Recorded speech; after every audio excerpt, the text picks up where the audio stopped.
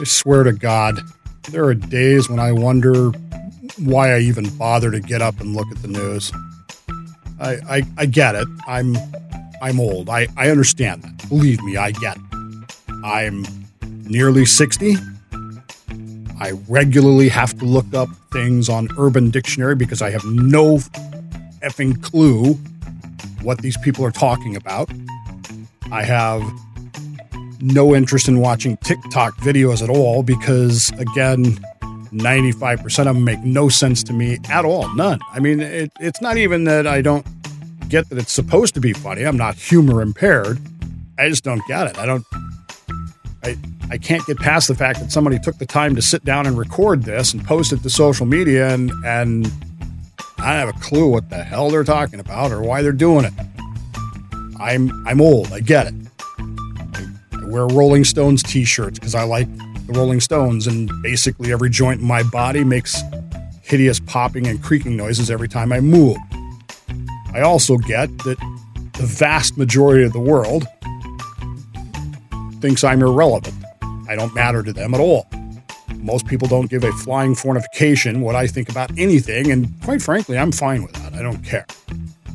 But for the life of me, I don't get some things. And I get up in the morning and I read the news and I just pull my hair out because I don't understand. I want to get a hammer and beat myself over the head because I can't get this shit out of my brain. The Germans announced yesterday, or day before yesterday, that they are sending 5,000 helmets to Ukraine. No, not 5,000 guys named Helmet, which is what you would think initially. You'd go, okay, the Germans are sending troops to help. Not that I'm in favor of that, but you might think that that's what they were thinking. No, they're going to send 5,000 steel helmets to Ukraine. You know, the first thought was they're going to send the Pickelhaubes, you know, the German spiked helmets with the spike in the top. That got an immense amount of humor on the web yesterday and the day before yesterday about the Germans going to send these helmets as if that's going to do something. Somebody pointed out the fact that, well, the Ukrainians might use those helmets to headbutt Russians, and that would be violence. We can't have that, can we?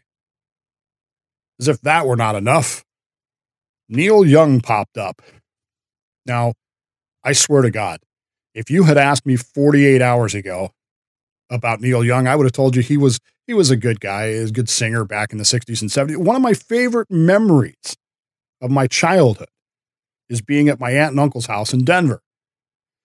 Being in the basement, an unfinished basement, of course, because in Colorado in the 70s, that's what you had, with my cousin Ruth Ann, Mike, and Rob. And my cousin Ruth Ann, who was the oldest of all of us, had a 45 record player. It was a Snoopy one, Snoopy's Doghouse or something. And she had the 45 of Neil Young's Keep Me Searching for a Golden Heart. Yeah, I think that's it. And I remember sitting there listening to it. And it was great. It was fun. It was a cool song. And it's a song that I still like. But I think in my top of my head, I can name 2 Neil Young songs. I own 1 Neil Young album, but only because those 2 songs are on it. And if you had asked me 48 hours ago about Neil Young, I would have said he was a singer from the 60s. Because I swear to God, I thought he was dead. I had no idea Neil Young was still around. I didn't know. But he gets all in the news the other day because he decides to tell Spotify, you either cancel Joe Rogan or you can't have my music on Spotify. Now, look, I'm all for symbolic gestures and that sort of thing. You want to do a symbolic gesture? Have a ball. But did Neil Young really think that Spotify was going to go, oh my God, Neil Young's music won't be on our platform, or we got to get rid of Joe Rogan? Do you really think that they even thought for more than a second about that? The idea that Neil Young resurrected himself to be relevant in the news for more than an hour is amusing to me. But at the same time, of course, Spotify said, okay. And they've started pulling Neil Young's music. And I would bet money, I'd bet my lunch money today that in one day, Joe Rogan has more downloads on Spotify than all of Neil Young's music combined throughout his entire history has on Spotify. There you go. Then we're told that yesterday that the federal government has outlawed monoclonal antibodies treatments. The FDA has revoked its permissions to use monoclonal antibodies as treatments for COVID. So if I want monoclonal antibodies, I can't have them. If I have cancer, I can have marijuana, right? I mean, I can go get marijuana if I have cancer. Nobody's going to throw. If I have this faux gluten allergy, I can get alternate treatments for that. I can go to the store and get all kinds of homeopathic bullshit, none of which has been approved by the FDA, but I can put it in my body. Nobody cares. I can go to the vitamin store and get any number of ridiculous things, from fat pills that'll make me burn fat to things that'll make my dick hard. Sorry. None of this is approved by the FDA. Nobody cares. But I can't get monoclonal antibodies because why? I don't know. Saw a thing today on the news, not 10 minutes ago. They had a thing on the news about the, what do they call this stuff? Anxiety tech. Have you seen this? Now, my son has some of this. My son has a fidget spinner thing. He has a fidget cube. These are all things that, when I was a kid, I used to pound on stuff. I used to drum on stuff, drove my mother nuts. My mother regularly tells me that if they'd had this back when I was a kid, I would have been diagnosed as ADHD. So, but this anxiety tech, person on the news talking about anxiety tech and talking about how all these people are buying these things that poke holes and move stuff around and it relaxes you, buzzes, and none of it's been approved by the FDA. None of it is approved by none of it has been proven to work. But you can get it. Thanks to the lockdowns, if I'm stressed, I can't go get a full body massage. Well, I mean, I guess I could, but I'd have to wear a mask. They'd have to wear gloves. I mean, it's not a full body massage. I don't even know what it is. I don't know how to describe it. The bars all close early now. You can't even go out and get a drink in the middle of the night if you want. But you can get anxiety tech. Oh, the other thing I can get, I'm not making this up either. You can smoke a toad. No, I'm not kidding. The Sonoran Desert toad is a toad which produces something called bufo. It's the venom of the Sonoran Desert toad. It contains the molecule 5-MeO-DMT, which is one of the most potent psychotropic drugs ever discovered. In fact, it was so obscure that it was only recently in 2011 that the United States government decided to make it a controlled substance and therefore illegal. For 9 months of the year, the Sonoran Desert toad lives under the sands of the Mexican desert to survive the scorching heat. But when the winter rains arrive, it emerges for a Caligula-like orgy of eating and fornicating. Glands on the side of the neck and legs emit a venom so toxic that it can cause death in a predator within seconds. There's something called a bufo hunter. They go out at night using flashlights. The toads freeze when confronted by a bright light. Then they milk the venom from the toad's glands.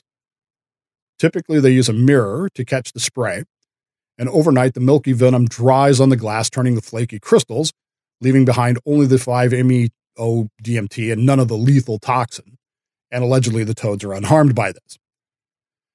Then the people in question take the crystals and they smoke them in glass pipes. And most people who try it describe a feeling of oceanic boundlessness, of oneness with the universe. They describe high levels of ego dissolution. Right. And some describe a fusion with God, a visceral connection with the divine source of all life, and a sense of connection with all beings. With all the stresses of today's world of being a celebrity, you'll be happy to know that toad smoking is now openly being discussed by them. No, I'm not kidding. Major celebrities are smoking toad, and they're talking about it. They're openly discussing the fact that I've had 15 years of stress and it dissolved in 15 seconds by smoking toad.